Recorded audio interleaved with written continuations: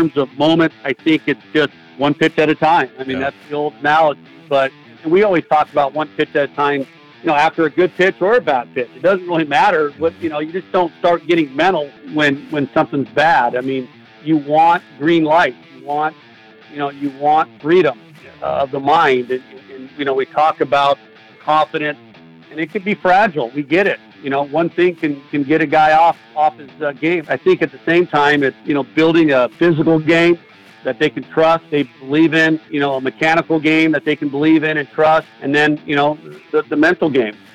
And it just seems like everybody that's still stumbling in the middle or at the bottom haven't taken those extra action steps.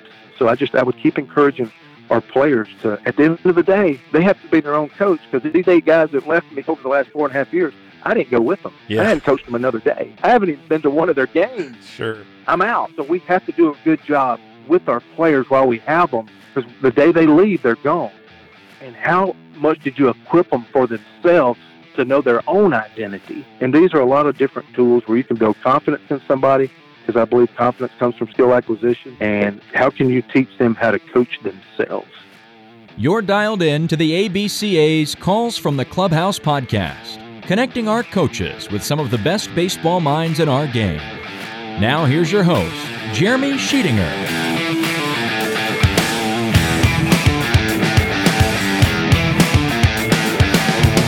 Right back in your speakers and broadcasting from the ABCA National Office here in Greensboro, North Carolina. Welcome back, or welcome to our Calls from the Clubhouse podcast. We stand as your baseball coaching source for certified audio gold, and the place where you come to connect with the very best baseball minds in our game.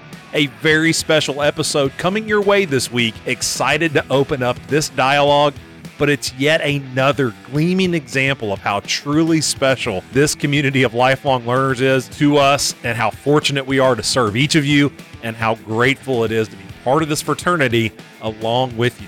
For the first timers dialing into the podcast, make sure you hit subscribe on your device so you never miss another show. Reviews and ratings are always appreciated, and share.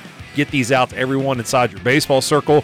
Connect with us on social media. We're on Facebook, Twitter, and Instagram. Find us at ABCA 1945. You can also head over to our website, abca.org. If you're looking for more information about what this baseball coaching fraternity here is all about. Plus, make sure you subscribe to our brand new YouTube channel. You can catch up on season 1 of The Road Show, catch up with some Dallas Convention podcast interviews, plus get ready for some new content coming your way this week. Head over to youtube.com/ABCA1945 to find us and hit subscribe. Also, please feel free to reach out to me directly on Twitter and Instagram at CoachSheets3, or by email sheets, SHEETS, @abca.org. Few folks that deserve a little love on here, reaching out either through email, call, text, or open DMs. But the first goes out to Mark Hufteling, who sent us a big-time email. Major love for the podcast and the content, how this show is pushing him to leave the corporate world one of these days and get into youth baseball in some way to put this knowledge into action. So awesome, Mark. Huge thanks to you, my friend. Truly value you as a listener and a brother inside this game. And another one goes out to Stephen Morrison. He's an assistant coach at Oak Grove High School here in North Carolina.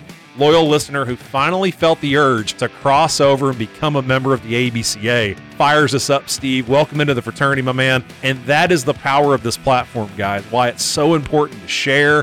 It's challenging coaches to grow and develop. It's pushing others to want to get into coaching. Plus, it's spreading the word about the ABCA and growing this brotherhood. So let's keep it rolling downhill. And the last shout out before we get into the show goes to our proud sponsor of this podcast, our great friends over at AstroTurf, the leaders in the clubhouse for the turf industry. Dive in and take a look at the new facilities at spots like Kentucky, Tulane. Check out the surface at Vanderbilt, WKU, Mizzou. Plus, jump online to play around with their field configurator. You can get on there and build your own AstroTurf Field of Dreams, complete with logos and everything. See what it might look like at your facility. Plus, give them a follow on social media at AstroTurf USA, and make time to head over to their website, astroturf.com. That's astroturf.com, and find out why AstroTurf has been ahead of the curve for over 50 years. And with that, we are right into this week's show, and this one is of the people, by the people, and for the people. we connect with two big-time pitching coaches and loyal ABCA members in Butch Thompson from Auburn University and John Savage from UCLA, and we throw questions from you, the coaches and the listeners, right at them on air. We cover a myriad of topics from the pitching end. We talk development questions. We get into establishing routines. We go into mental game to teaching command. We talk arm slot issues to drop down and two-way guys. It's Butch and Sav off the cuff and breaking it down with two of arguably the absolute very best pitching minds in the college game. Track records are unapproachable, and what's even better than all that is they both are lifelong learners who love to share. Again, huge thanks to all the coaches who submitted questions on Twitter. We hope you hear your name called, and we cannot wait to dive head first into this episode with you. So with our long toss completed, we've mixed in a short flat ground, arm tubing done, got the towel around the neck, so let's have a seat in the bullpen with Butch Thompson from Auburn and John Savage from UCLA as they are our guest on this week's Calls from the Clubhouse podcast. Get ready, coaches. This great show is coming at you right now.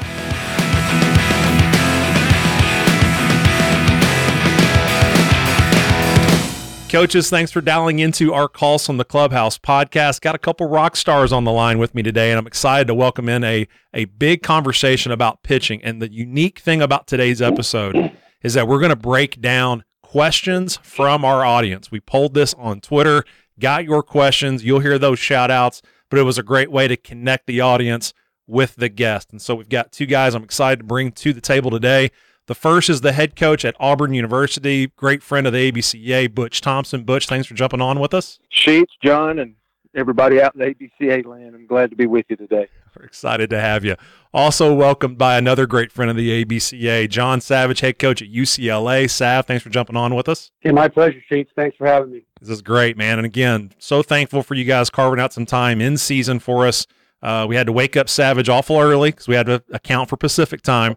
But we got you up and showered and moving. But again, let's get into this conversation. And as we always start our shows, great way to talk about two guys who have been loyal and proud to be part of the ABCA. Butch, start us off on that. Just run through your ABCA experience, conventions, and what the association's done for you throughout your coaching career. Well, it's always been a platform of connections, the first word I would use. Just as a young coach, you're trying to take in all the information. You don't have all the answers yet. You really need to get started. So, Brian Shoup at UAB always told me first thing I ever learned was to teach what you know. And, I needed to expand that. And the ABCA was a great way to do that. And meeting coaches throughout the years and people sitting around, not just when in the lecture of just taking notes, but also the after hours and spending time with coaches and just building a Rolodex, so to speak, has been powerful. And then as you grow into multiple decades, now being in your third decade, you're trying to figure out how you can give back. And there's a role reversal of being in this for so long that you kind of move to the other side. Now, how can I invest? How can I make a difference and help out? So every step of the way has been growth, and it's been pretty neat. And I don't think there's any doubt that the ABCA has been a huge part of my journey personally. Man, I was really hoping you were going to say that you look forward to convention so you can get a bro hug from me. But, a boy can dream. I'm gonna keep dreaming on that one. That's part of it, too. Okay. Yeah. All right. Yeah. All right. Well, I'll edit that really well. I'll make sure that flows.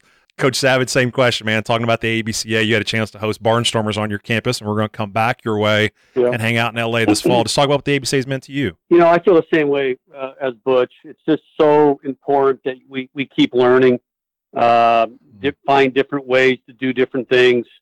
I look back at Coach Bob Bennett and Mark Marquez and some of the really, gigantic pioneers on the West Coast at Stanford and Fresno State, and how much they invested in young coaches back in the day, and just how much they wanted to share. And I just think, like Butch said, it's our job and our duty really to keep on with that and carrying on information and helping younger coaches and, in different regions and in your regions and small schools and big schools and private schools and public and you name it. Everybody has challenges and everybody has different scenarios, but, it's a game that we all love and we cherish and respect. And, I think it's our duty, I guess, like Butch said, is to keep on passing information and keep on gathering information and trying to do our players the best we can do. That's fantastic. Well, again, thank you guys for being so proud to be part of this association, where it's going. And, I'm laughing because I'm looking up at the board and our shows. Butch, you got to kick this whole thing off inside of episode number 1, and John, you came on episode 10. So we put some distance between, the first episodes and then bringing you guys back on. And it couldn't be, again, primed in a better way in terms of the seasons that you guys are having, the evolution of your programs. But again, we're going to focus on pitching. That is the primary focus inside this, and a lot of different topics. Going to be going a lot of different directions. But what I'm excited about is, again, these questions do come from our audience. And the first one we're going to hit you with, and John, I want you to start us off with this one, is Joe Taylor, who's in the Portland Baseball Club up in the Northwest, at Portland BB Club.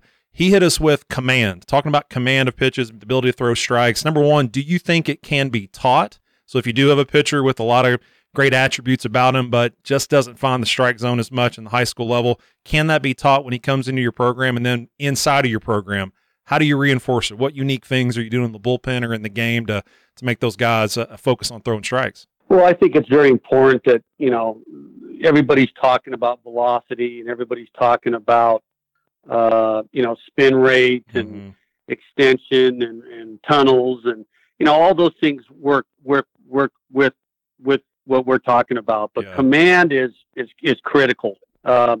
Command is a thing where, the first thing I do is when I go to see a high school pitcher is I go behind the plate and see if he can really move the ball. Can he pitch to his glove side? Can he pitch to his arm side? Is it command first control? Is he throwing quality strikes, or he just kind of, I call it a Mr. Middle? Is he just throwing in the middle, then he misses, then he's in the middle and he misses? So I believe command is something that, all good pitchers have. The hard throwers, the soft throwers, regardless of how hard they throw, command is critical. I mean, I go back and look at the 2 out of 3 and hitting the glove and the down angle. And, those are our premises really at UCLA. And so we work on command every single day within 90 feet. It's 90 and 75 and 60 and 45. And our main premise really is commanding the ball, hitting the target. Outside of 90, we let the arm breathe a little bit, obviously, and build up arm strength. It's like putting weight on the bar, So we believe that, it is instinctual. You do go and try to find it, obviously, but we feel we also can really teach it and improve it. And we believe that, dominating the baseball and getting on top of the baseball and behind the baseball, and there's different ways with the head, behind the ball, and there's different ways to improve command. And there's, a lot of, front side strength, and, there's a lot of factors, but at our level, and Butch knows, is command is, a huge part of any pitcher's success. And if you don't, then, you just run into trouble. And we build off the fastball at UCLA, and we want to command the fastball on both sides of the plate. And if they don't, then we try to really go to their strength and command one side of the plate. So, and then there's some guys that have to pitch in the middle of the plate and they got to pitch down. So I think every individual is a little different, but at the end of the day, command can be taught, and certainly improved. That's fantastic. Butch, how would you tackle that? Can it be taught? And what are you doing inside of the Auburn program that really helps maybe reinforce it for those guys? Well, John's on top of it, and we think he's, arguably he is the best pitching mind, I think, in our college game today. And, I know I've reached out in the past. And so hearing his answer makes me, more convicted of what we're trying to do. A few things as John was talking, is I think you get good at what you focus on. So, I do think that command is a piece of the pie, so it's not the whole pizza, but it's at the same time, it's a huge piece and maybe the biggest piece. Wow. The definition of command is authority over. If you can't have authority over the baseball or your mind or your body moving through space, you'll encounter challenges.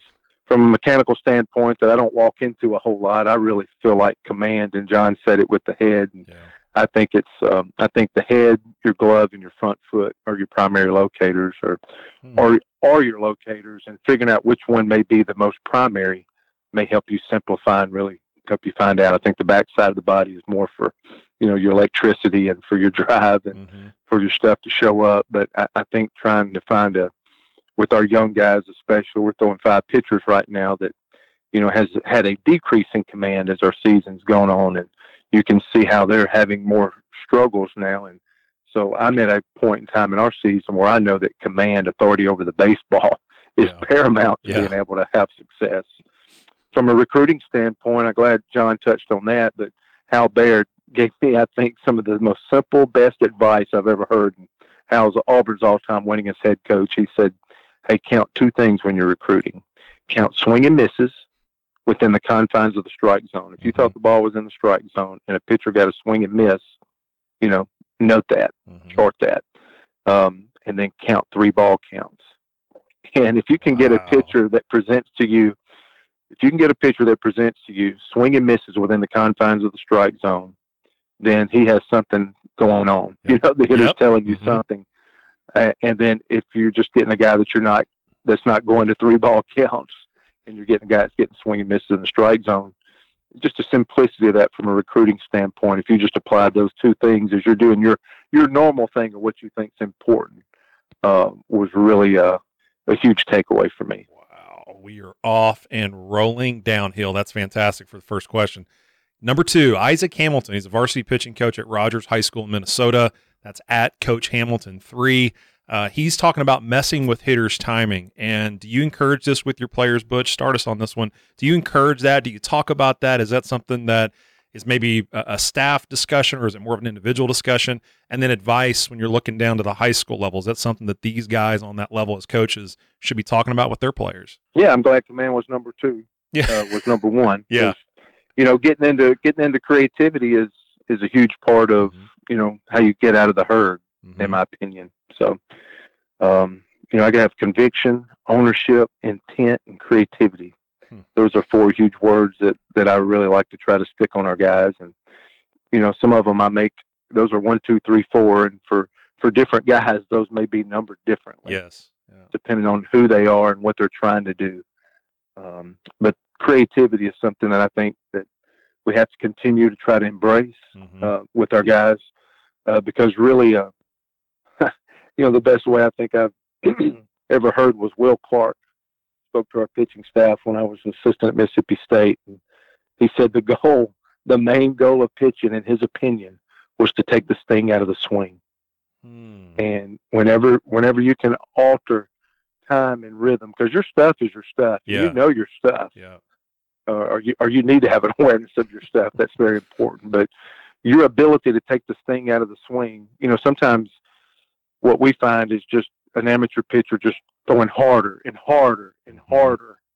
Sometimes less is more. Sometimes texturing pitches. And it's not just having a fastball, a breaking ball, and a changeup. Sometimes it's throwing 2 different speeds of a fastball. That's right. 2 different speeds, or 2 different quadrants, or 2 different command spots for a breaking ball, and then a changeup that can be presented more than one way. That's creativity. Leg lift is a creativity. Tanner Burns, our number 1, works on that a lot, because his 94, he couldn't throw 97 at the time, and how was he going to try to take the sting out of the swing?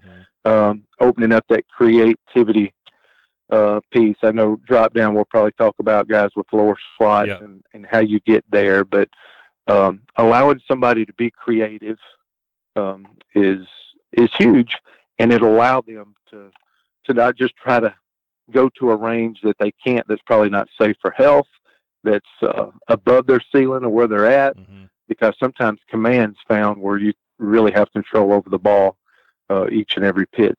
Yeah, that when we're comparing that, especially to the high school guys, I think strength would factor in, but then finding consistency, right? If you can get creative and be consistent with it, then I think we could do it at the high school level. Do you agree with that? 100%. Yeah. And I think that's the whole deal of a coach, is to keep pushing somebody, just to not to be a jar, just another righty. Yeah. I think that's okay, just to not to have average stride length and average release point. And all those things can be tested to allow somebody to get out of the herd, and I think that's attractive to the next level. That's it. John, how would you tackle that question? Well, I agree with Butch, everything he said, that the repeating yourself, all high high-level pitchers repeat their deliveries. We always talk about having rhythm to be on time. You must have rhythm to your balance, to your separation, to your front side, to your takeaway, out of the glove. I mean, you must have rhythm to be on time. So we don't confuse the words. I think deception and stuff, we all want both as college coaches and coaches, but I think you must have one. Hitters will tell you if you are deceiving or not. They'll tell you if your speeds are too close to each other. Differentials are very critical. Stuff helps, get the paintbrush out a lot of times and cover things up. Yeah. You may overpower somebody, but at the end of the day, I believe with like Butch said, it's not hard. It's really, changing speeds, making sure your change is not too hard, making sure your change is not too loud. It's on the same train track as the fastball.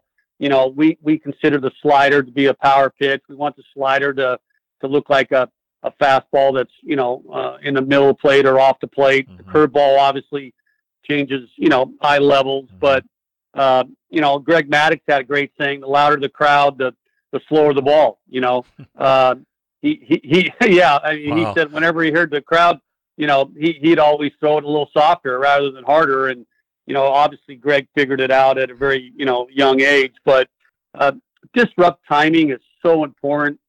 You can disrupt timing, just on where the ball is on the plate. If it's in, you got the effective velocity, stuff going. And if the ball's away, you got an early barrel, or, you got a barrel that hooks, or, there's just so many different ways to manipulate a hitter. It's just, like Butch said, you got to be able to throw to different quadrants of the plate, in, out, up, down.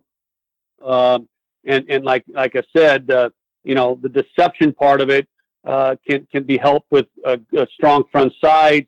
It could be helped with, clearly extension.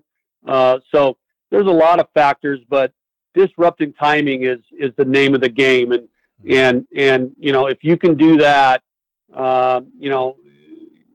you're gonna manipulate the bat speed and the mind. Obviously, the mind is a major factor when you're dealing with hitters, and that combination can get really strong throughout a game.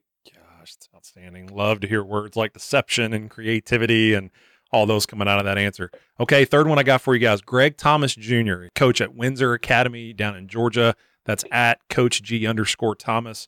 And he's talking about attacking the running game, really working to make sure that his players are ready, especially in the high school level. They're ready, and they can show U.S. college recruiters that they can attack those guys on the bases. They know how to be quick to the plate. They've varying up holds and looks and all those different things. So, John, inside of UCLA, how do you teach and reinforce this in your program? Because certainly every guy that comes in isn't as polished as you want them. So, what are the steps that you're taking to make sure the priority when a runner is on base, those guys are ready for that challenge? Well, I think the first thing is, we talk about power pitchers. I've had Mark Pryor and Garrett Cole and, some Trevor Bauer and guys that, obviously are power guys that had good legs. Yeah. And so I think you get that myth right off the get-go that, hey, regardless of who you are, you can have a good leg. And we talk about the 1-3 leg and the 1-2-5 leg, and that's important. You have to practice that clearly in your bullpens. You have to have a watch, and they got to be practicing at the same pace that you want them to pitch at. There's some days maybe you don't use the watch, and there's some days you certainly do use the watch. But I think holds are very important. I talk about disrupt timing of a hitter. You can disrupt the timing of a base runner, a short hold, a long hold. We kind of talk about 1000 is like the sweet spot for a good jump. So we may do that, let's say on a pitch out. We may do that on an elevated fastball, where we're not inviting them to run, but we're timed up to where we can throw the guy out and throw that specific pitch. Yeah. I mean, that's kind of a different level, but, we just believe that, number one premise is making the pitch. I mean, you have to be able to be just as good in the stretch as you are in the windup. We don't want to be 92 in the windup and 87 in the stretch. So we practice a lot out of the stretch. We move from stretch to windup a lot of the times. We really, I went to, we could be 60-40 a lot of times in the stretch versus the windup. So we practice a lot out of the stretch, even on flat ground. So, they get very comfortable in that linear position. They get comfortable with their hands. The ball in the glove, ball in the hand, I think that's that's just a matter of, feel or a matter of maybe a coach's opinion. I don't think that's we keep the ball in the glove, but, we do have a pick where we can pick on the way up and we pick from the set and there's no umpires listening. We do have a little bit of a block move every now and then, but, sure. But at the same time, it's timing. We think the longer the hold, the worse the jump, or short hold, worse the jump. We think that, the hold is critical. They have to practice the holds. They got to practice making multiple pitches in all different counts. The running game, we take a lot of pride in. Each year we want to be near the top or at the top of the Pac-12 in base running attempts and people getting thrown out. And then Butch will tell you, if you're pretty efficient there, a lot of times it will take care of itself. They won't run as much. And, sometimes if you're bad in that game, it's run, children, run. It could really be exposed in an ugly way. And one of our deals is, hey, they start at first, they end up at first. And good things happen when you keep runners at first. Double play, double in the gap, the guy doesn't score, you get the next out. When they get to second and third, it's the odds of them scoring obviously are much, much higher. So we take a lot of pride on keeping runners at first base and we really get into it. We go through all our left-handed picks in our pre-practice workouts and we do our, all our holds and our footwork and our direction and our short arm stroke. And there's a lot of factors in the running game that we really grasp and we take a lot of pride in. So, but the big thing is they just can't lose their mentality. Number one is the hitter. I mean, we still focus on the hitter, but at the same time, you got to, two birds with one stone. You got to be able to do two things at one time. And if you are basic and, your foundation is good, then a lot of times it'll take care of the running game. And, it's just so critical, out on the West. It's just, there's a lot of movement and a lot of runners and a lot of, people trying to expose, stealing third base in your heads and your looks. And, I could talk all day about it, as you can imagine, but, the shutting the running game down is a big deal. But number A, you have to be a good pitcher and you got to be able to pitch out of stretch. And then B, you can start grooming those guys and in that, without them thinking about it, because the main focus clearly has to be on the pitch. Yeah. Well, as the only base running guy on the call here, and I'm speaking for all of us here when I say that I think the majority of programs out there use UCLA on their counts, which I'm sure you've heard before, but relative to that, so relative to your specific guy on the mound and him trying to vary his timings, is there someone in your dugout maybe dedicated to charting that for your staff so you can approach tendencies or talk about traps that we're falling into? And a second part of this, how else is it reinforced in terms of, post-catch play? Is there a freedom within your staff to go work on these things, or post-bullpen, or a segment inside of practice or throughout the week that really is dedicated towards working specifically on this, John? Yeah. I mean, we do our picks. We have two bullpens in between every start. Our Friday guy will pitch, will throw a 20-pitch fastball change bullpen on Monday, and he goes, we call it a pick series. So he goes through all his picks. Okay. He'll throw a fastball change, 10-pitch bullpen, and then he'll run some sprints. He'll come back, catch his breath, and try to execute pitches the last 10, and then he'll go into all his picks. Gotcha. His pick series. And then, just from the dugout, we always have a watch. We have a pitcher, our UCLA pitcher tendency, so we have every count that we're throwing and every hold. But, we try to teach them when is the best time to run and when are the running moments. And, sometimes you get ambushed, obviously, and, boy, you get surprised on that. But at the end of the day, you got to know the concepts of when they want to get to second base or, when they want to get to third base and, who the runners are and, so forth. But we just train everybody pretty much the same, all right-handers versus, left-handers. But we do all pick series during practice.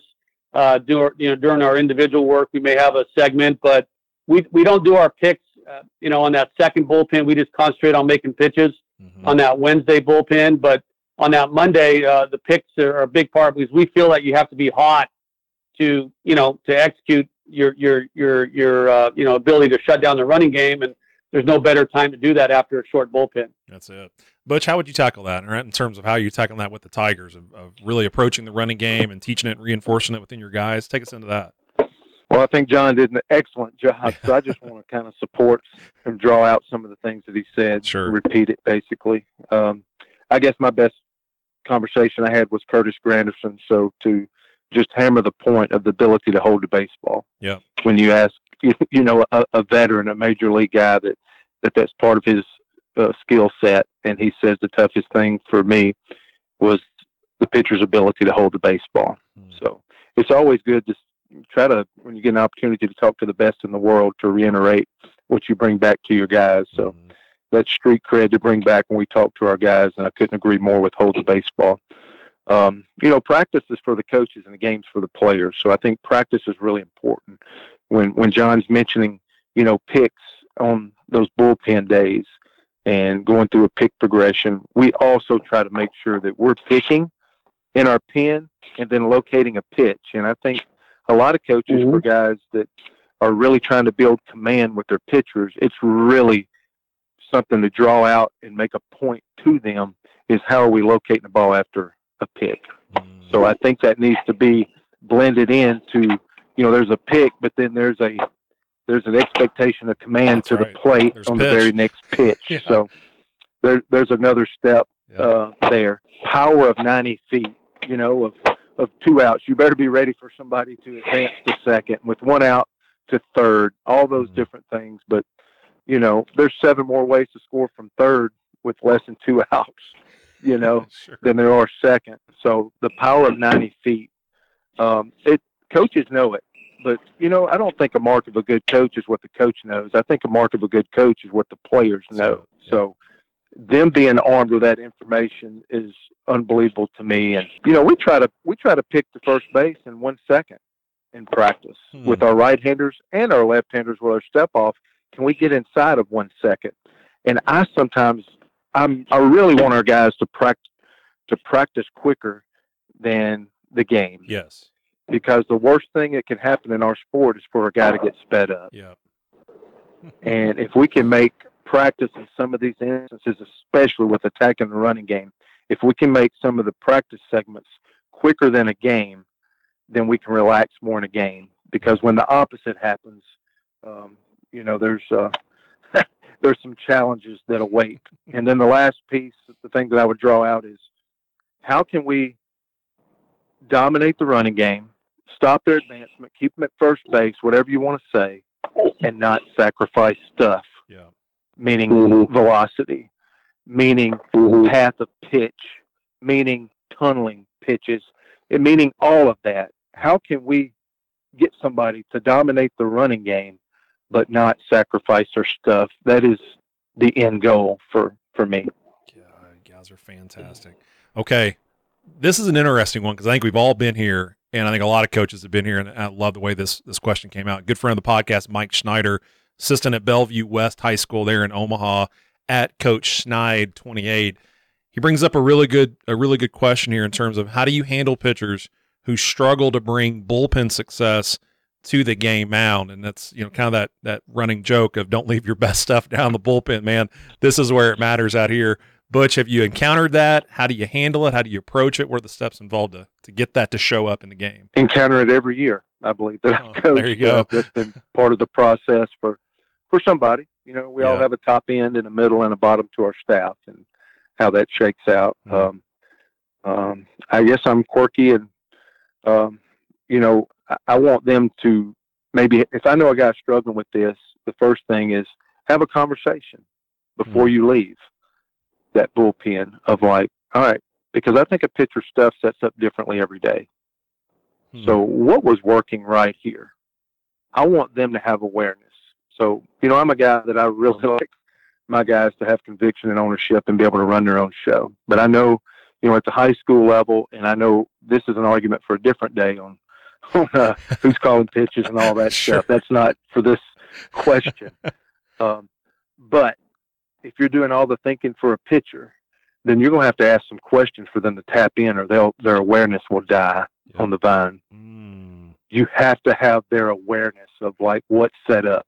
If you're doing all the thinking for them, they will not tap into awareness unless they know questions are coming. So, how did the fastball on both sides of the plate set up? What's the movement patterns of it? What off-speed pitch is the best? Because, Skip Bertman calls it the inevitable two. We're talking about a starter going in for the first inning, The inevitable two is because the strike zone's smaller and the umpire's not loosened up yet.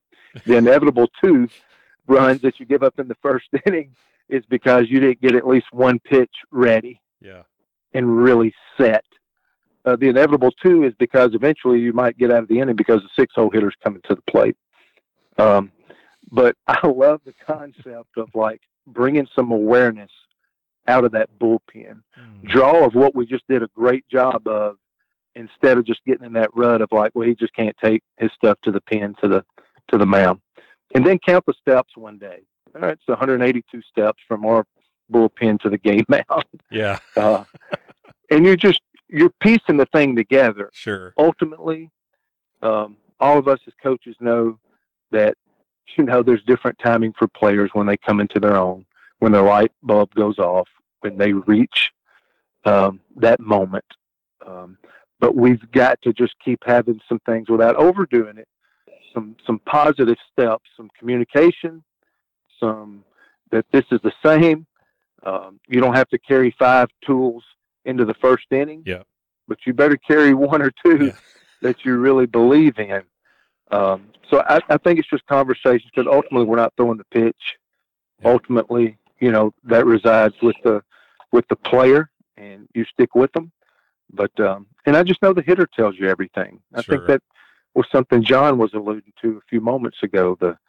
Taking that feedback from the hitter, and you're not trying to strike guys out. You're trying to get one pitch going. You're just trying to take the sting out of the swing. So what's the most important thing in the first inning for you is to get something set, the command of that, and what will work to get you off to a good start. There's a lot of pitchers, their ability to get out of the first inning, sets their whole day in motion.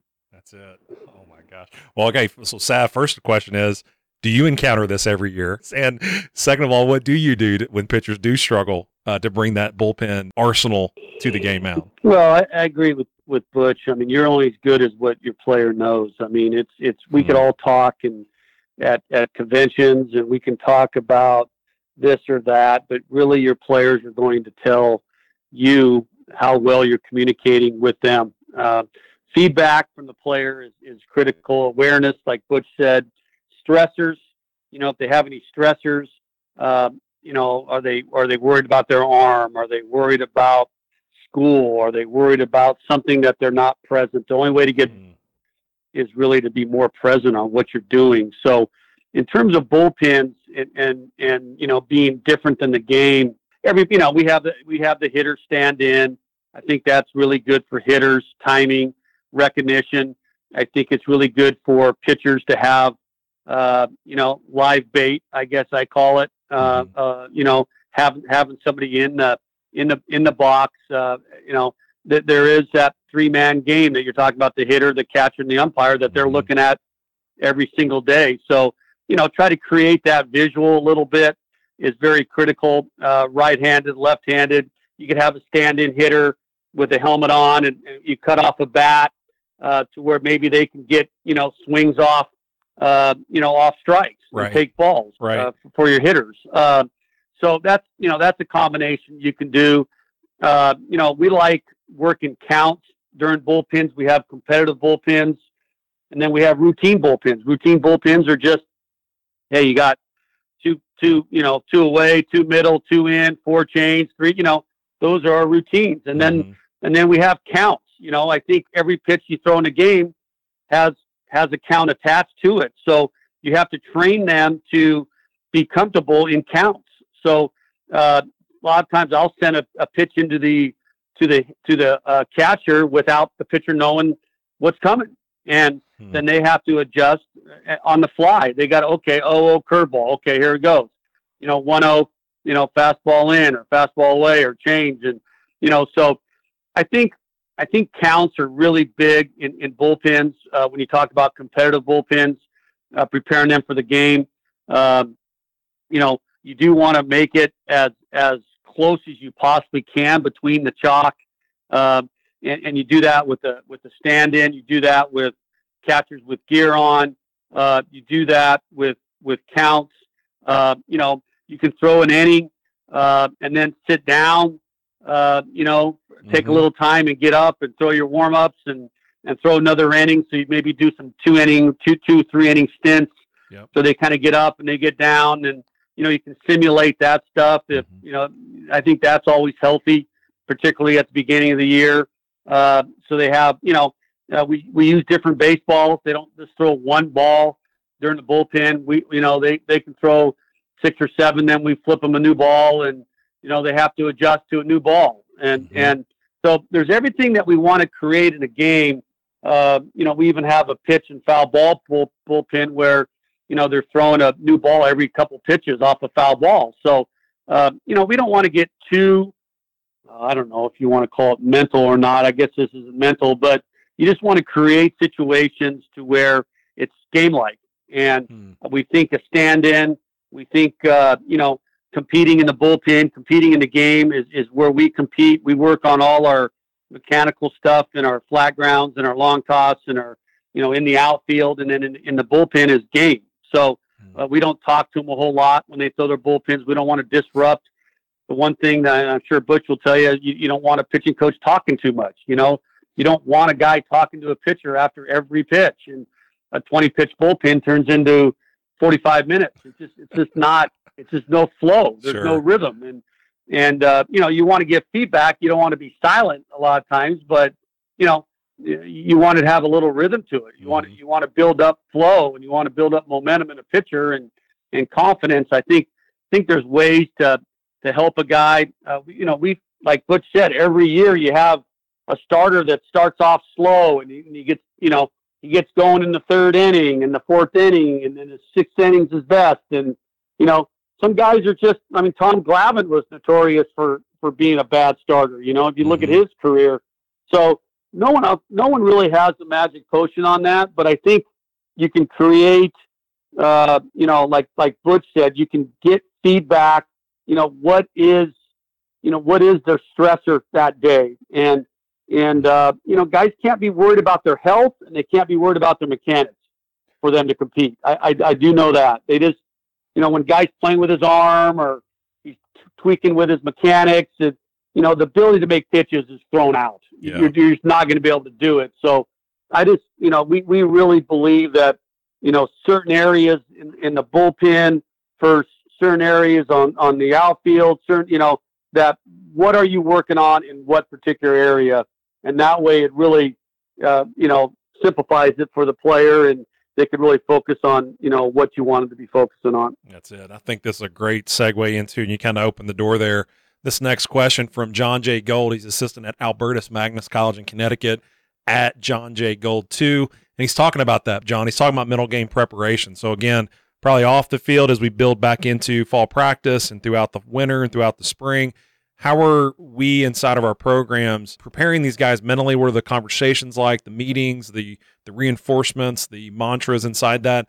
And then do you see any difference between high-intensity spots and low spots? So, again, high-intensity, crowd going, tie ball game late versus up 5, down 5 midweek. Do you see any difference to that? John, kick us off with that one. Well, I mean, the mental game is, we could talk all day about that. Right. I mean, we want to really simplify it. It's something where, it's conviction. It's about being present. It's just, have the ability to go to something that, that that can relax you, something that you can kind of get back into the moment.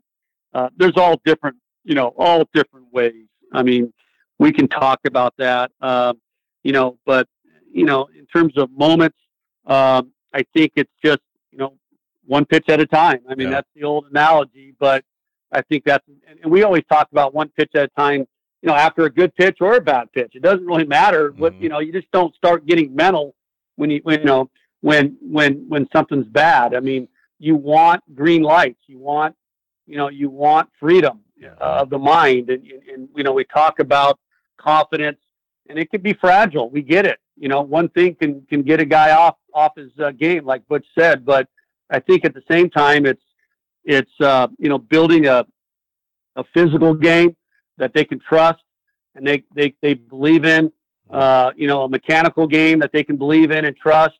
And then, the mental game. I mean, it's just so critical that, the ability to pitch out of problems and the ability to be a right-handed pitcher and get 7 left-handed hitters out. And, you have to prepare them and you got to talk to them and see what they're thinking. And, sometimes guys are very, very simple. Some guys sometimes, clearly sometimes overthink, and then there's underthinking. So, I don't have a great, magic answer for that. I just think that each player's a little different.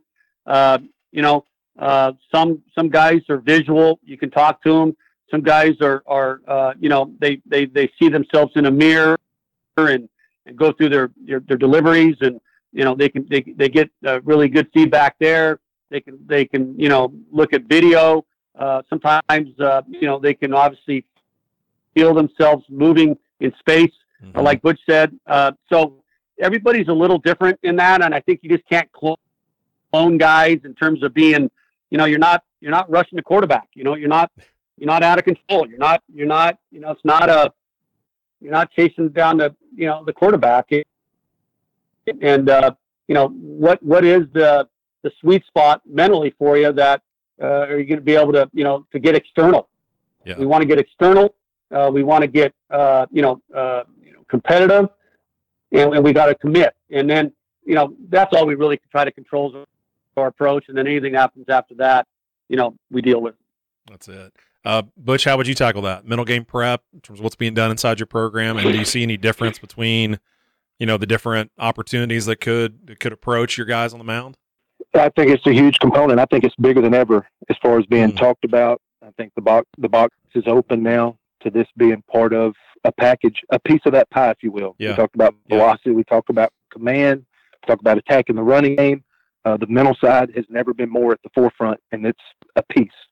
My biggest influence, and I just keep encouraging people everywhere to, if they want to know more, about throwing programs and the mental side of it, I think Alan Jaeger's a leader in the country on that. If that's a guy you can get connection with, or if that's a guy that you can get your hands on whatever publications and stuff that he's put out, and he's trying to get the simple thought. I've always tried to use the word autopilot. I think the state we're trying to get to, I think in sports we call it the zone, but I think an autopilot is a subconscious motion of where, and when you're throwing your best 6 or 7 innings can go by and it feels like a blur instead of like grinding gears where you're overthinking and move slow. Alan's been a huge influence. I remember as a young pitcher being from Mississippi with not a lot of baseball IQ around, period, anywhere. Get my hands on H.A. Dorfman's book, The Mental ABCs of Pitching. Sure. I still think that stands the test of time. I wouldn't care if it's a 120-year-old book. It's one of the best resources that I've ever looked at. Heads Up Baseball is another. But those are a couple of stalwarts for me of impacts of the mental game. We get sad and we get down, especially young pitchers. Doug Sisson, that was on my staff a couple of years ago, he's now back with the Chicago White Sox and running their farm system. He told our players one time after a tough little stretch, a week or so, he's like, let me tell you something, you're not allowed to be sad until the end of the year. We have to stay focused and clear on doing everything we can, because if you get sad in the middle of a journey, there will be a tremendous amount of regrets. And coaches, we're supposed to protect the player from looking back and having regrets. That was just really powerful for me. I would also keep encouraging. If I was at a high school, I would get a 1-minute tape, a video of just good pitches from the windup versus a righty versus a lefty, a guy making a pitch, out of bases loaded, second, third, or in a big moment making a pitch. And, we're to the point now with this technology that can pretty much get it to their phone. Yeah. And I would just encourage, a night before an outing, if they could look at themselves, have success over and over for 1 minute, and then visualize for 5 minutes. Just close your eyes and visualize, something good happening the next day. It has a tendency to relax you a little bit. And I would do that for everybody, because sometimes if we're not in a very confident spot, we kind of think of everything that could go bad, everything that could go wrong. Yeah. And that's kind of a reinforcement of the good. And then the last thing, I think pitchers, as archaic as it may seem, I think you got to journal, because there's nothing more frustrating. You journal every day of something that you learned, something that didn't go right. The coaching staff now in college baseball, we can do a video journal to kind of keep up with a guy each month that he plays in your program. And you can look back when something's not going right and kind of see if there's something a little bit off or a little bit different. But just old school pen and paper and journal, because if you keep falling in the same trap, falling in the same hole and don't know how to get out of it. And then I can just look to one of my guys like, well, have you looked back at your journal when you were here before? Yeah. Wow. I think every guy, the last 4.5 years, I've had 8 guys ascended to making it to Major League Baseball, which is awesome. Just love those guys, and they did all the work. But I'm pretty sure all 8 of those committed to doing some of these outside the box things and really journaling and really finding their own selves through that, more than a coach's influence. And it just seems like everybody that's still stumbling in the middle or at the bottom haven't taken those extra action steps. So I would keep encouraging our players to, at the end of the day, they have to be their own coach, because these 8 guys that left me over the last 4.5 years, I didn't go with them. Yeah. I hadn't coached them another day. I haven't even been to one of their games. Sure. I'm out. So we have to do a good job with our players while we have them, because the day they leave, they're gone. Yeah. And how much did you equip them for themselves to know their own identity? And these are a lot of different tools where you can build confidence in somebody, because I believe confidence comes from skill acquisition. And how can you teach them how to coach themselves? Wow. I want to add something on that too. I think that's a great point. Getting to know themselves through maturity and discipline. I'm fully on board with what Butch just said. I think a journal, identifying their strengths, self-evaluation while they're with you. Their strengths, their areas of improvement, which is another term for weaknesses, obviously. But it's critical. And the more they get to know their game, the more they know what to, where to go, what to stay away from, and that goes for nutrition and strength and long toss. Bullpen stuff. I mean, identifying and getting to know yourself is just so key, and Butch said it great. So I just wanted to throw my 2 cents in on that. Absolutely. Well, and a quick follow-up, because part of his question, I think what John was also working to get at is, do you guys see any difference between big moments versus little moments? And again, if you hear that, no. I mean, I think we want to be consistent. Would you guys fall with that? Yeah, it's tough. I mean, it's a game. The game creates highs and lows and speed and slowness. And, we want to create tempo. We want to, I guess you would say, push the ball up the court a little bit. We want, I guess some people, at times don't feel like we want that, but we do. And we want to build, momentum and rhythm and flow. But the game, sometimes it comes to a screeching halt. And you got to be able to deal with, different things. And, I think the game, like Butch said, the hitters will tell you if your stuff has deception or not, or if it's too hard or too soft, or, if you have good differentials. And I think the game will, prepare you as well. I mean, it's going to test you. I mean, every game tests every pitcher. You see guys, that's the first time out of their stretch, and now all of a sudden they struggle, or, I always say that alarm, that alarm goes off when, no breaking ball, no change up, no inner half presence. Yeah. I mean, it's nonverbal communication. Things pop up. So they got to be able to handle, big moments. And big moments are, there's no one pitch more important than the other at the end of the day. And, I think we let the game dictate that a little bit, and then we see how guys react in those moments. And sometimes you don't. Sometimes a coach. Some of my best work is when I don't say anything. Right. It's timing. Yeah. A good coach has good timing, and am I going to pull this kid aside on the field? Am I going to pull him in my office? Am I going to talk to him in front of the group? What is the best moment to get this point across to not only him or to the entire team? So that big moment thing is what everybody's after, and pitching out of problems is a big deal. I mean, every Hall of Famer's had to pitch out of problems. So how do they do it? And so there's a lot of different ways of doing it, but I just think you have to look and evaluate them, and maybe you don't have to fix something. Sometimes legs, they got a good leg, they got good holds. They're already, they're already off and running. You don't have to fix things. You don't want to fix things that are not broken. And when things are going well, I stay the hell out of the way of guys. I mean, you don't want to overemphasize things. Sometimes I'll overemphasize something really good, and then all of a sudden it starts not getting so good. Right. So it's a fine line, man, and I'm sure Butch would say the same thing. The dance of coaching, for sure. Let's go into this. This is a question that actually came up twice, and I'm going to give both these guys the credit for it. Dan David Sr., he's dad to a high school pitcher at Dan David 6'8", and also Weston Germain, another great friend of the podcast, assistant at Hamlin University in St. Paul, Minnesota, at Coach_Germain.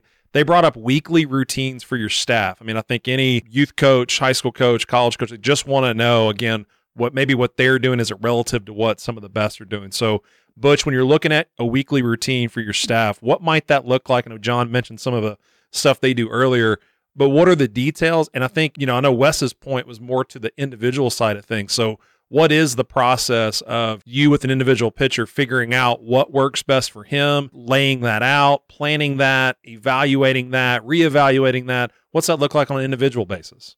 All right. Yeah, no, tackle that one. Pitcher, let me see how I can unpack this. But I think it's short and sweet for me where I'm at now. So okay. I don't think we're the British Redcoats. So our pitching staff is not just lined up in straightaway formation, just walking in unison. Yeah.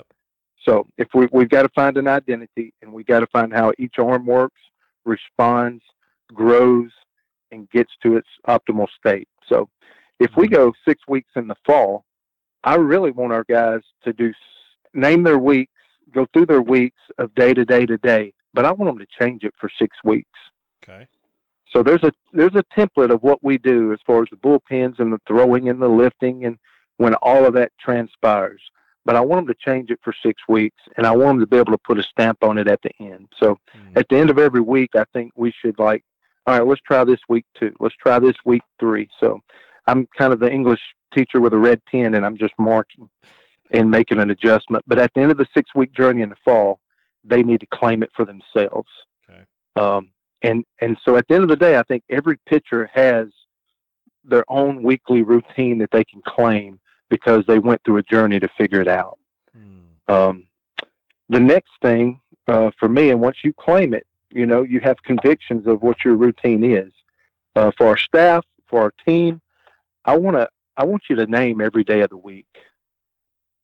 A Monday, a Tuesday, a Wednesday, a Thursday, a Friday, what you're trying to get done with the team, whether Monday's an intense day, or there's a certain short game Tuesday, okay. Way back Wednesday, whatever you want to name it. Sure. But you'll build. Baseball is so routine oriented.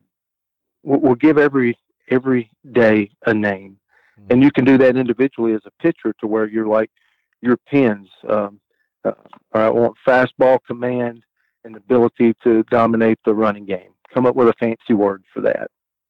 but you're just trying to get it down to one word, one goal.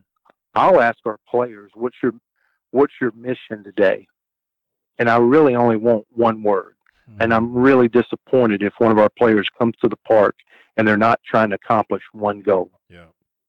So I should be able to tap anybody any day of the week on the shoulder and say, what's your goal today? What are you trying to accomplish today? Not having an answer for that or a plan. I at least want our guys to get one thing done every time they take our field. Yeah. That's important. And for a coach, have a first five. First five to start practice of focus, to get the team going, to get them focused in. Can you get a bunt down off of 90 miles per hour? Because that'll make you focus. And do a competition. And then at the end of practice, do the last five. Let's say we gave up second base twice because we just didn't attack the running game. Well, then let's break off and do that for 5 minutes. I really like having a first five and the last five, but putting in a routine of practice. That way I don't have to go home and sit in my recliner all night thinking about we got to do that tomorrow. That's it, yeah. By having a first five and a last five, I can really get them going in focus to unify the team. And the last five, we can really go home feeling better about something that we probably didn't do good for the last 2.5 hours. But name every day of the week. Have one goal when you come out there every day. And if you can do that, then you can kind of put the pieces, and you won't go 3 weeks without missing something. I want our catchers to throw the bases every day. I know that sounds crazy. I know it sounds like their arms can't do it. But if it's two to first, two to second, two to third, I want to do it. If they can only do two that day, if they can only do 50% that day. But I just don't want to wake up, because I think in coaching in the past, I've woke up 2 weeks down the road and our catchers have only thrown the bases 3 times. Right. We have to build in routine. We have to give it a name, and we have to keep addressing immediately what we're not doing well. You hear that, players listening to this? This is about coaching sanity more than anything. So don't question when you see these things up on the practice plan. It's for sanity when we sit in the recliner. That's fantastic. Sure. John, what would you add to that? Weekly routines, details inside of it, but then, how do you individualize those for your guys? Well, we sit down with each individual pitcher and map out, like Butch said, you map out a daily objective. You whip out a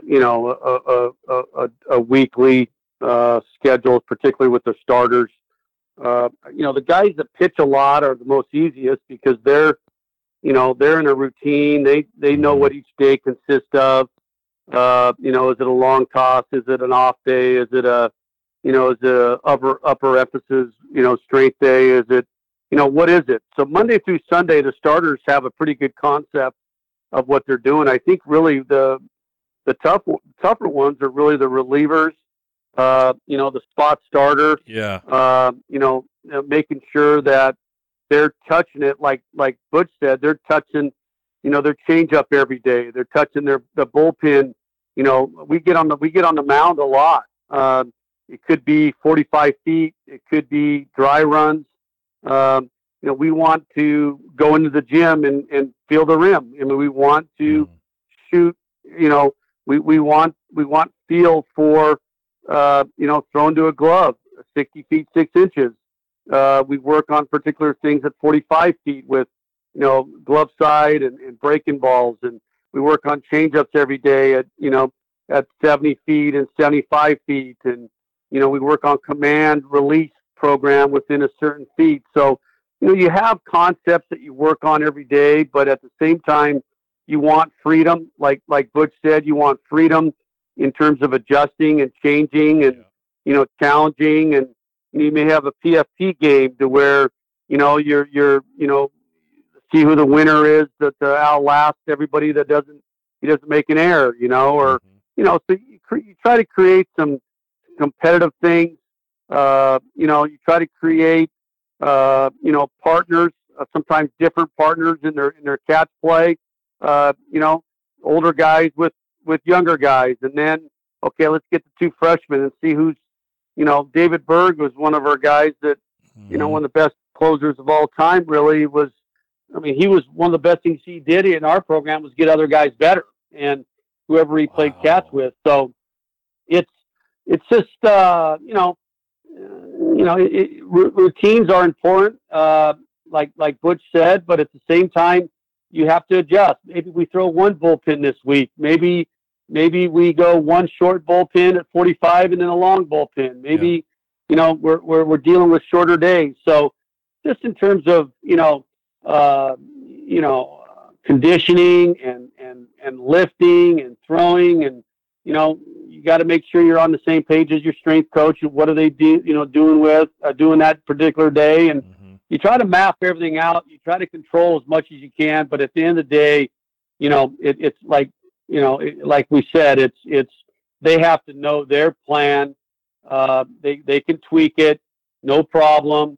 They go a certain, they go from 90 feet. Now I want to stretch it out a little bit, or, maybe I don't want to stretch it out. So, it's just having that awareness of what's going to allow you to be good on game day. And it's a buildup. We play 4 days a week.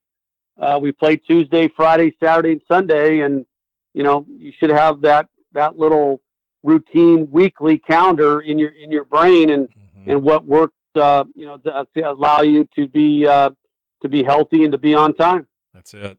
You bursted my Berg bubble. I was going to drop that on you here in a couple of questions, but before we get to that one, because we're talking about drop down guys, talk about this one. And John, start us off. This is from Andrew Taylor. He's a jack of all trades, according to his Twitter account. He's a dad, he's a husband, he's a coach, he's a DJ. So if you're going to throw a party out there, especially Butch and John, just let me know. I can get you in touch with Andrew.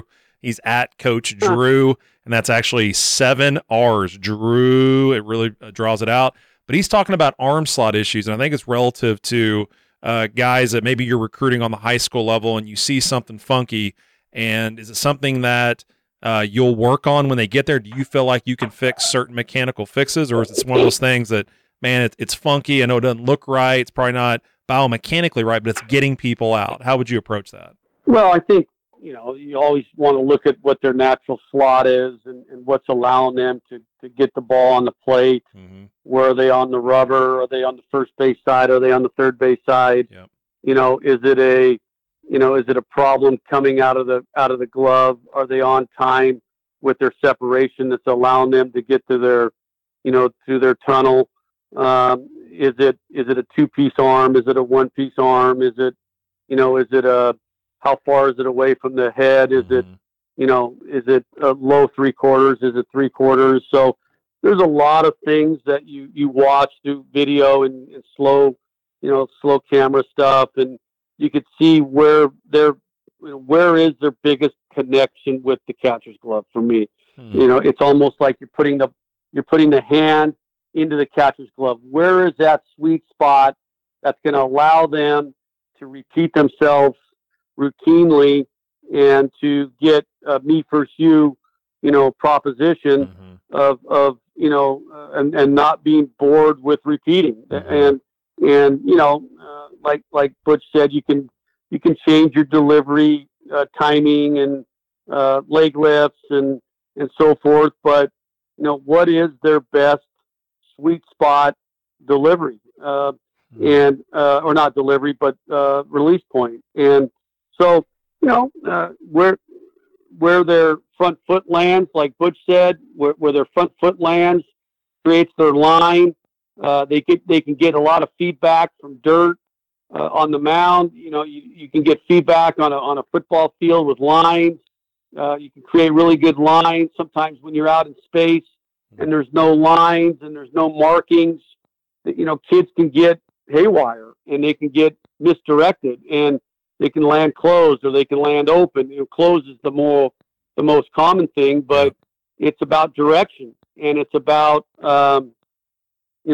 getting that ball out of the glove on time. Jerry Weinstein back in the day at Sac City would always have those guys release, their separation as like early as possible to get their hand up and out. The Sac City pitchers did that in the fall to almost overemphasize it, rather than kind of having their hands stuck in that peanut butter and, they're late in separating and therefore, we want to be slow and late. We don't want to be fast and early. So, every arm action is different. Every release is different, but there again, I think you have to find that players, and then a lot of times they can throw from different angles. Some guys can throw from different angles. They can drop down, and they can, with the thought of still dominating the baseball. So, you don't want to create things that are not going to allow them to be successful. So, a lot of factors, but I think the dropping down thing is really I don't want to say a last ditch effort, but you don't want to be completely cookie cutter or vanilla, but you want to be able to get to that guy's release spot to where he's the most efficiently, hitting the glove. That's it. Butch, how do you approach that? And again, I think it's probably maybe relative also to a recruiting issue. Like John said, I know that if I can fix these couple little things, I can probably clean up some of that stuff. Do you feel the same way in terms of arm slots? And then what might be some of those mechanical fixes that you would approach it with? Well, I think we want a pitcher to have an identity. As a coach, we need to know our identity as well. I think there's probably some things that I can see out of a pitcher, a style of pitcher that feel like I've had great success and have confidence in working with. And then I think there's a couple of trademark or features that I see in a pitcher that I have not through my career have worked well with. Sure. So that's one way to stop it right there. But I think we're talking about, you have a young person and he's yours and you got to make the most of it. Cause I think most of us it's still amateur baseball, but at an advanced level, I think the last thing we want to do is starting to fool with, the natural organization of the body and changing arm slots. So we really try to keep it to, we're trying to gather energy and deliver in a straight line, and where the head goes, the arm has a tendency to follow, and, some basic principles. But I do think that's why it's important to really video as soon as you get a guy. And even back to the recruiting tapes when they were sophomore and they were a high school All-American, but just having that journal of video is going to help you at some point. Yeah. It helps us from the standpoint of when, hey, they go from being a starter, because most of our guys come to us, they've been a starter their whole life, and now we're asking them to be a reliever. And now they're throwing, they may have gotten in 3 times in 1 week, and 2 weeks later, their body's still, because that's the first time they've ever been asked to do that. There's some consequences, and that slot might, a lot of guys young, they start throwing over their slot. And, being able to have that video back when when they were at their best really helps a ton to kind of piece some of this stuff together when you feel like somebody's not commanding the ball as well. He's elevating the zone more consistently. So that really helps. And then when you feel like somebody just gets kind of lost in a slot, I think we do want to avoid it, but I think we've hit fungo, like put them in left field and ask them to throw a guy out at home plate. Sometimes over distance, the arm may naturally fall into what is his strongest, most efficient slot to cover that distance instead of just focusing at 60 feet. I think you can even go and pick, me being a left-hander, picking the first base. Sometimes if we feel like the lefty's over a slot, just picking the first base, doing a step-off pick to first base even may help us get, if we're trying to get the slot back to normal, if we found it on video, getting the hand and ball away from the head a little bit. Sometimes that shows up on a step-off pick. Trying to throw a change-up and having the front side a little bit open if you're a left-handed pitcher versus an opposite hitter, which is right-handed, maybe picking the first base is a great way to learn how to throw your change-up. Sure, yeah. Because it's easier to get to the inside of the baseball, and then you translate back to the mound. So I don't know if they're gimmicks. I don't know what you would call it, but those have been a couple of things we've used just to try to trigger the mind in a slot, because I don't want to start talking slots with guys. I really want them to say, win this drill, throw this guy out at the plate, throw a change up on your pick to first base. I want them to just win the drill while maybe I'm trying to get something back in line with their slot without really talking about slot. Yeah. That's fantastic. Okay, and this takes us in, again, to ask this to you two guys, especially Butch. I think you spoke at convention a number of years ago on drop-down, sidearm type guys and how to develop that and give some creativity and different looks out of your bullpen. John, you mentioned it earlier, again, bursting my bubble, but David Berg, and one of the greatest closers of all time inside of college baseball, and his angle. So this question's from me. This is from Jeremy Sheener at Coach Sheets 3. I wanted to ask you two this, to have you both on the call. When you're talking about those guys, and Butch started us off on this one, when is the right time to change a guy? And I mean, I'm talking about a change from a over-the-top righty. And if you guys will think back, at University of Kentucky, before I got there, Gary Henderson had taken a guy like Greg Dombrowski, who was an over-the-top right-handed pitcher at 90, and took him and made him a sidearm pitcher at 83 to 85, and I think he's the career win percentage leader there at the University of Kentucky over 4 years. So it's happened, and guys have success doing it. But when do you think, Butch, is the right time to do it? And then what's your process to getting there to where they feel confident on the bump? Mine was I wanted to honestly win a national championship, and we're playing in the Southeastern Conference, and Ray Tanner wins it back to back, and he's got two guys throwing 80 to 82 that are factoring into 45 or 50 games. Yes. And then the second piece where it really became activated for me is playing for a national championship against Coach Savage. That's right. Yep. David Berg sitting there throwing from that slots. And I'm like, I want that. Yeah. I have to go pursue that. Yeah. And I got a really good friend who's my next door neighbor now in Auburn, is Scott Sullivan, who had over 600 appearances in Major League Baseball, primarily with the Cincinnati Reds, and then a second good friend from Mississippi was Chad Bradford, who was in Moneyball. And, so we just started doing, we've done 4 drop-down camps since. And the things that I think I'm learning is I was a short left-handed, average velocity left-hander, and I just wanted that tool in my bag from seeing guys reach greatness and not having that tool in my bag. So I think it was good to go get those 1,200 major league appearances, join forces to teach me how to become a better pitching coach. So that's where my drop down thing started. A couple of things that I think I've learned is, just if you can remove pride, you can do it. If you can't remove pride, it's really hard to do. Wow. I think it's a weaker position to put your body in that state. And I think an overhand breaking ball is just the same from a drop down guy. It's just the posture. There's a posture change. But I think the hand elbow shoulder relationship is exactly the same. For whatever reason, with drop down guys, we call them sliders, but really it's nothing but a sideways curveball. You got to hook your wrist, and you're throwing it the same way you would an overhand breaking ball. It's just a postural change. And then the other thing that I've learned, because we've had some guys have really good success, even all the way to the big league level, is I'm not sure somebody that's throwing upright or more traditional that doesn't have command is a guy to drop down.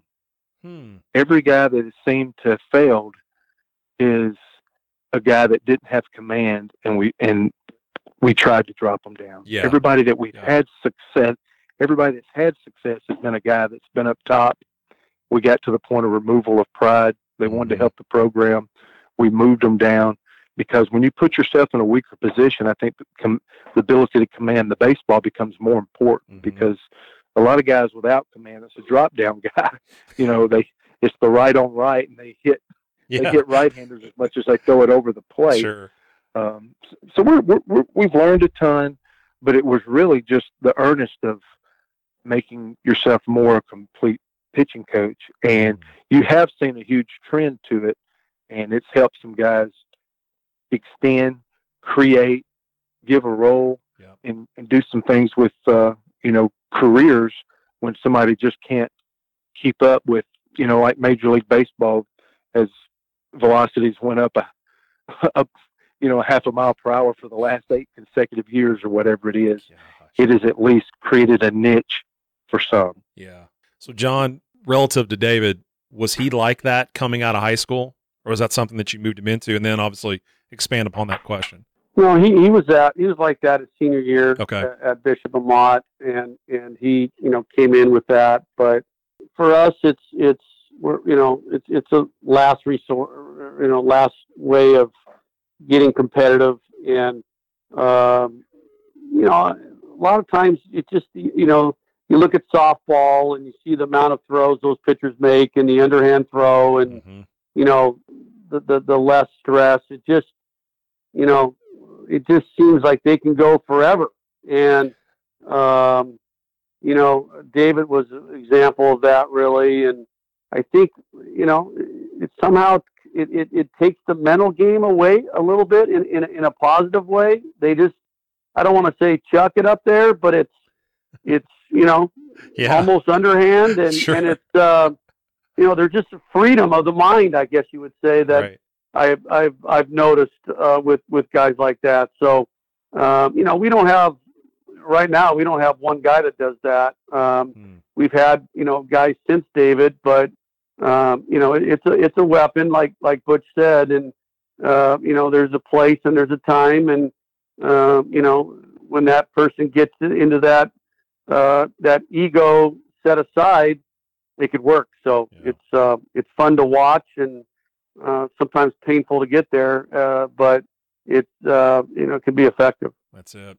Last few questions I got for you guys. I'm gonna let you get back to your day, but one is, again, one that comes up quite a bit, and maybe not as much as what you guys deal with, but you certainly have ideas that could help these coaches. And this comes from the Maryland Heights Post 213 Legion team there in Missouri at MH213 Baseball, and they're talking about two-way guys. So having a position player that certainly is good on the mound for you in some capacity, whether that's a starter, reliever, closer, and then how do you handle their specific routines? I think that's always, especially on the amateur level, consideration of arms and health and safety.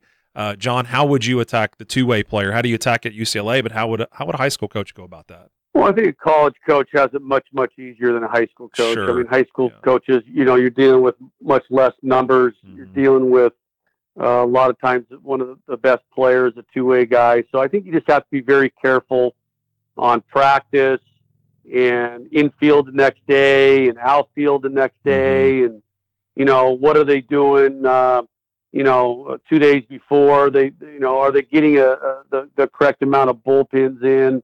Or are they hitting, pitching, and then hitting more, and then pitching, and then, they're not really building their arm. They're not really building their bullpen, repertoire. So it's challenging for a high school coach. My brother, Pete, as you know, Sheets is a very successful high school coach in Reno, and future we podcast talk about guest. this a lot. Yeah, he's great. And he's, it's a challenge for college. It's easier. You're talking about a potential DH. You're talking about, a left-handed arm that, okay, he can play first. Okay. You can put him in you possibly could put him in the outfield. You can DH him. You can protect him. Those shortstop pitchers these days are, for high school, that's tough. That's I don't want to say lethal combination, but that's what they all deal with. Yeah. And I think you just have to manage it. You have to sit down and manage it with that player. And you talk about weekly counters and daily counters and rest and bullpen work and overuse and, relief for starting. And, you really have to map it out. You have to have a plan to where they're getting enough rest and they're also getting enough reps to where, they don't get hurt and they can build up their arm and they can build up their pitching,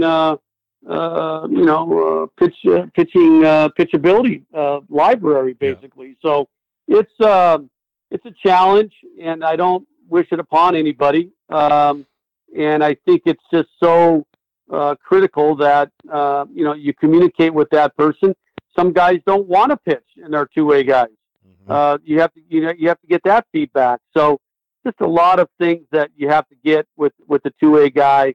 It's much easier for Butch and myself to manage, I think, than certainly a high school guy. And they're dealing with 12 position players or 3 pitchers and 17 players. Yeah.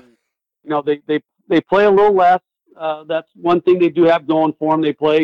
They do play less games than we do, but at the same time, I just have a plan would be my best advice. Yeah, that's good. Butch, anything to add to that? That it's hard.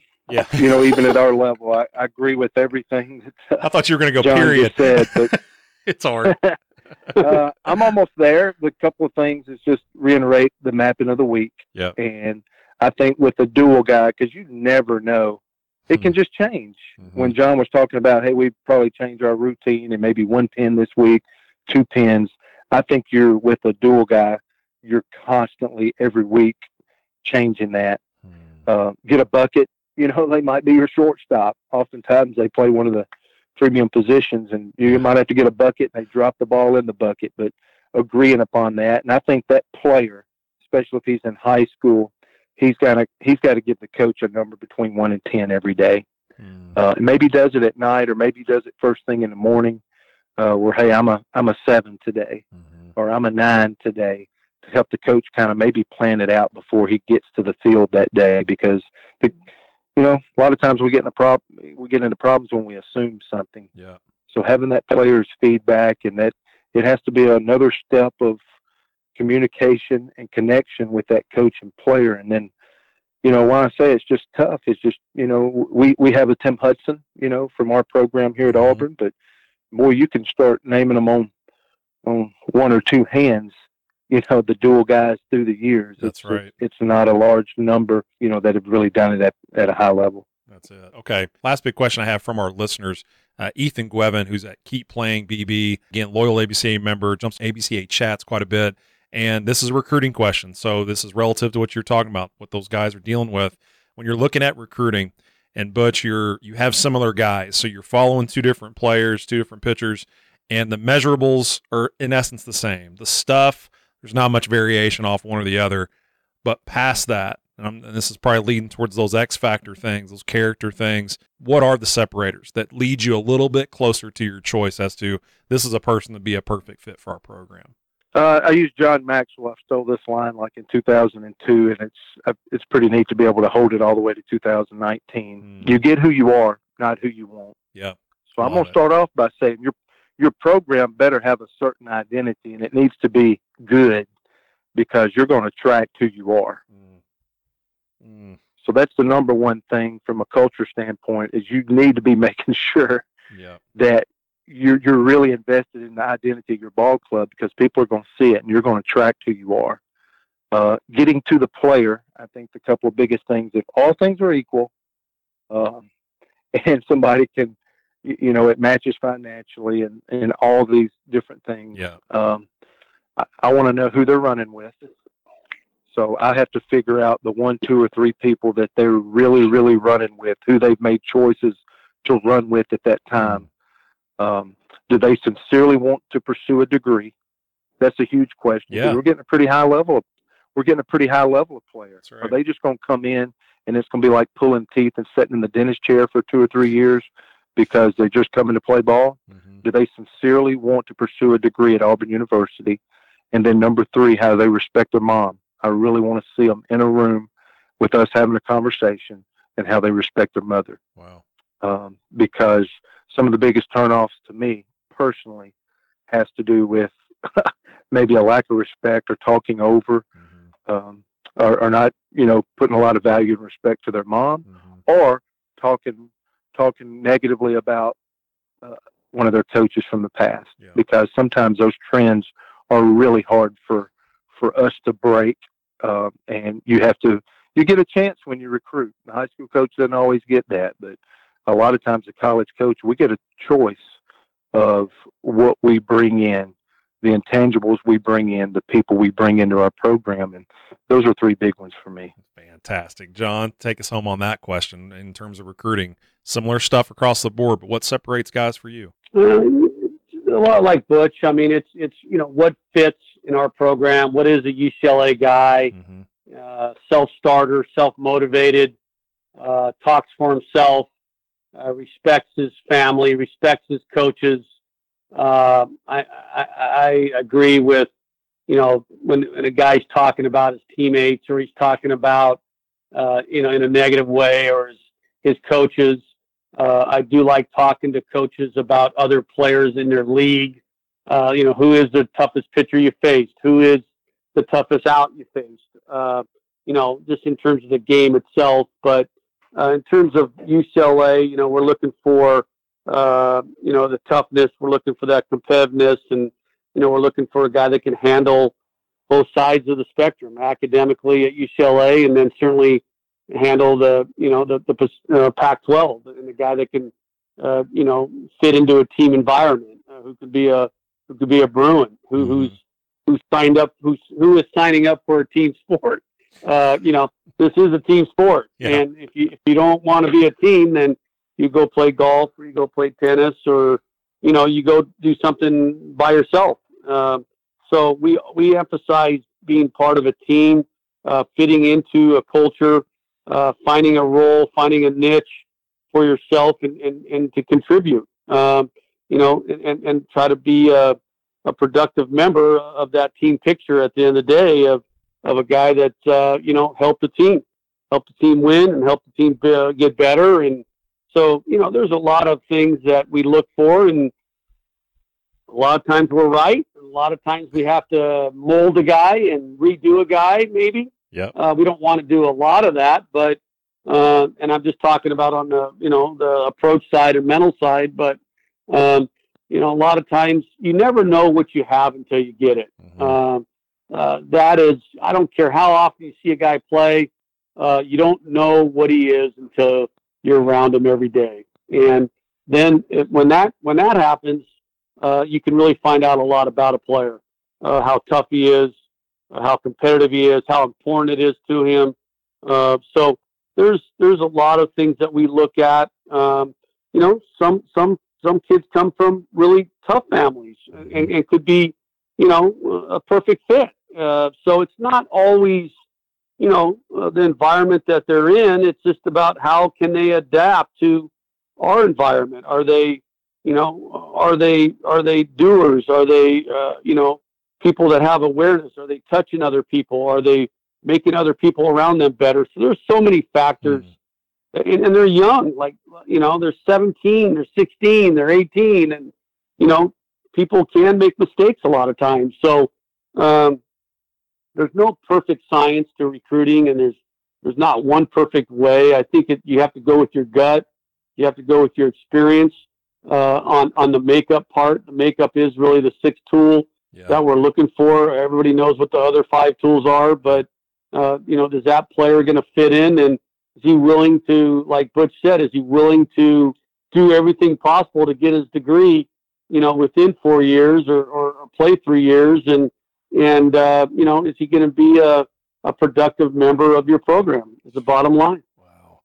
Okay. Last question I got. We never end a podcast without asking this, because I think you just get some great people on here, and we want to just, again, leave it on a great note. So John, when you're thinking about the best advice you've been given, this can be as a pitching coach, this can just be as a baseball coach in general, it could just be life advice. What's the best advice you've been given? And then what other advice do you have? Just lay it on the table for our guys. You coach only what you know. Whenever I try to be somebody else, or I try to give out information that I don't know much about, I'm not very good. Sure. When I had to go up and talk science in front of a class, I would be lost. And if I try to pretend, you can't fake it. You can't pretend. You can't make stuff up on the go. Yeah. I think you just have to be genuine. You have to know yourself. You have to be comfortable with yourself. You have to be able to communicate with your coaches. You have to be able to communicate with your players. You don't always want to be the one that's doing all the talking. You want to be a very good listener at the end of the day. And, nothing's perfect. Nothing's as good as it looks, and nothing's as bad as it looks. I guess they say. You want to build a foundation. You want to build standards to your program, to your, career, and just keep plugging away, man. And there's a lot of peaks and valleys along the way, but I think consistency is certainly, one of my strengths. I don't know, good or bad, but I'm consistent in my approach, and my players know what to expect from me. I think that's important. You don't want to be Jekyll and Hyde and treat them one way one day and then go off on them the next day, and then, nice to them the next day. And just, you just don't want to send mixed messages. Being comfortable on what you say. Timing of messages, I think, is critical.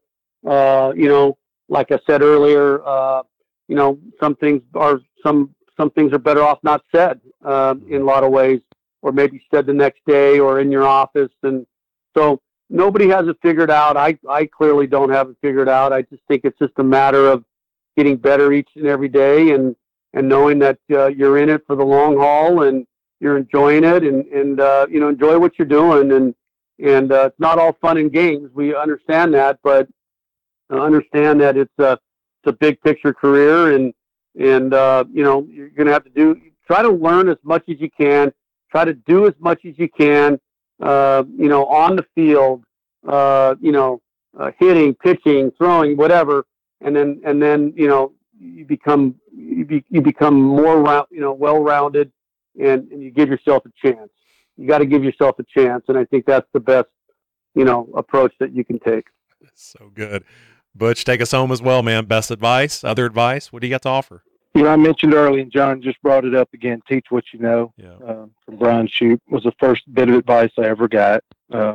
Two, John mentioned earlier today, never stop learning. Mm-hmm. I think that's really huge. You see a lot of companies through the years that they kind of, John Cohen had always said the 6 bad words is, we've always done it this way. If you're not constantly trying to keep learning, you're heading for something that you're not going to be excited about. Number 3, from a coaching standpoint, from my career, I think I spent a lot of time early getting a player, especially a pitcher, and just focusing on his weaknesses and trying to make those better. I think the last 15 years has been better for me as a coach, and we've had more growth by taking somebody's strengths and making their strengths better than over focusing on their weaknesses.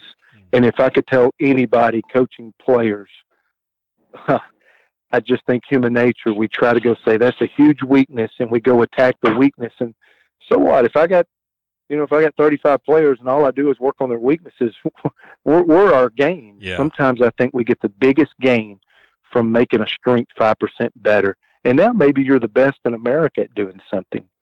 That's a huge takeaway for me.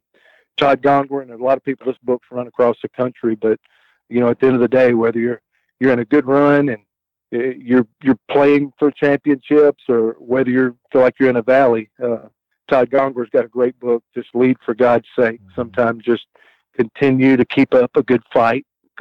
Consistency, I'd use that from just listening to John. And then, lastly, I would just say, never forget, we're here to make a difference. And it's not about you. I think when I first started my career, I was trying to create for me and my wife a career, and I got to do this, and I got to make a name for myself. Yeah. And I'm so thankful to be a part of my career where, man, I just wish I would have started it sooner. Just you're here to make a difference. Find your purpose, and it not being about you, and really how you can help everybody else accomplish their goals to the best of your ability, and you'll be blessed because of it. Gosh, the humility, the transparency, all that stuff is apparent. What I love about it is you two guys, you wake up each day, you run terrific pitching staffs, and you didn't know, but you can add this to your resume. You also create certified audio gold podcasts, because this one is going to be mega popular with our guys in terms of what you guys have offered. Talking from the pitching end with Butch Thompson from Auburn and John Savage from UCLA. Gentlemen, best of luck the rest of the way. Certainly following along. Hope to see you soon, and best of luck. Again, thanks for jumping on with us. Chief, appreciate you, man. Thank you for bringing a podcast like this where we just, instead of 4 days in January, we can grow and develop throughout the year by what you're doing with the ABCA. Thanks, Chief.